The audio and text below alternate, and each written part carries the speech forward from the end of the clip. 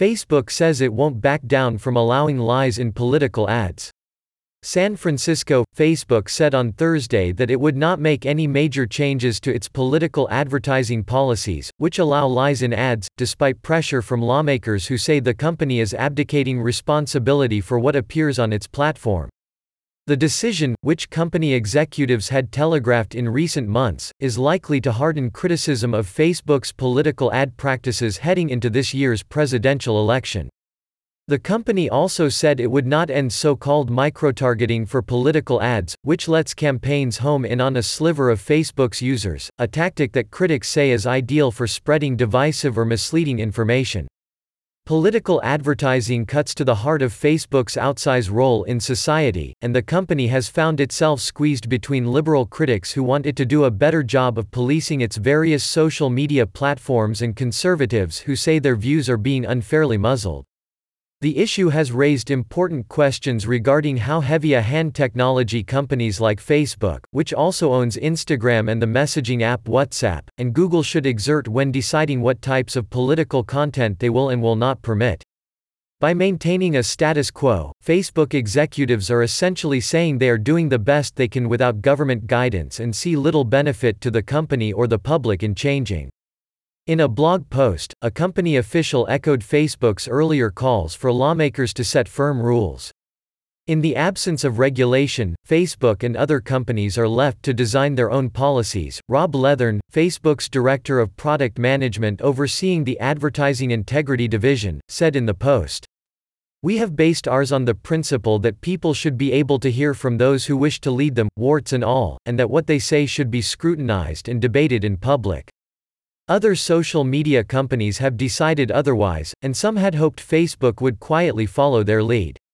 In late October, Twitter's chief executive, Jack Dorsey, banned all political advertising from his network, citing the challenges that novel digital systems present to civic discourse.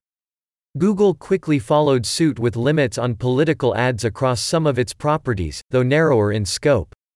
Facebook's hands-off ad policy has already allowed for misleading advertisements. In October, a Facebook ad from the Trump campaign made false accusations about former Vice President Joseph R. Biden Jr.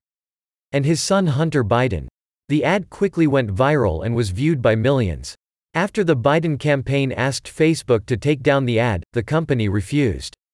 "Our approach is grounded in Facebook's fundamental belief in free expression, respect for the democratic process and the belief that, in mature democracies with a free press, political speech is already arguably the most scrutinized speech there is." Facebook's head of global elections policy, Katie Harbath, wrote in the letter to the Biden campaign. In an attempt to provoke Facebook, Senator Elizabeth Warren's presidential campaign ran an ad falsely claiming that the company's chief executive, Mark Zuckerberg, was backing the re-election of Mr. Trump.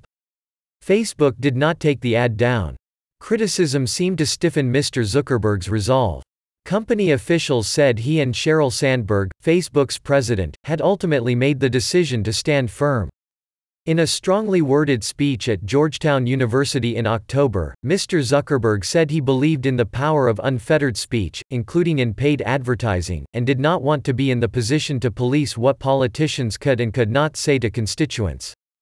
Facebook's users, he said, should be allowed to make those decisions for themselves. People having the power to express themselves at scale is a new kind of force in the world, a fifth estate alongside the other power structures of society, he said. Facebook officials have repeatedly said significant changes to its rules for political or issue ads could harm the ability of smaller, less well-funded organizations to raise money and organize across the network. Instead of overhauling its policies, Facebook has made small tweaks. Mr. Leathern said Facebook would add greater transparency features to its library of political advertising in the coming months, a resource for journalists and outside researchers to scrutinize the types of ads run by the campaigns. Facebook also will add a feature that allows users to see fewer campaign and political issue ads in their news feeds, something the company has said many users have requested. There was considerable debate inside Facebook about whether it should change. Late last year, hundreds of employees supported an internal memo that called on Mr. Zuckerberg to limit the abilities of Facebook's political advertising products. On December 30, Andrew Bosworth, the head of Facebook's virtual and augmented reality division, wrote on his internal Facebook page that, as a liberal, he found himself wanting to use the social network's powerful platform against Mr. Trump. But Mr. Bosworth said that even though keeping the current policies in place very well may lead to Mr. Trump's re-election, it was the right decision. Dozens of Facebook employees pushed back on Mr. Bosworth's conclusions, arguing in the comments section below his post that politicians should be held to the same standard that applies to other Facebook users. For now, Facebook appears willing to risk disinformation in support of unfettered speech. Ultimately, we don't think decisions about political ads should be made by private companies.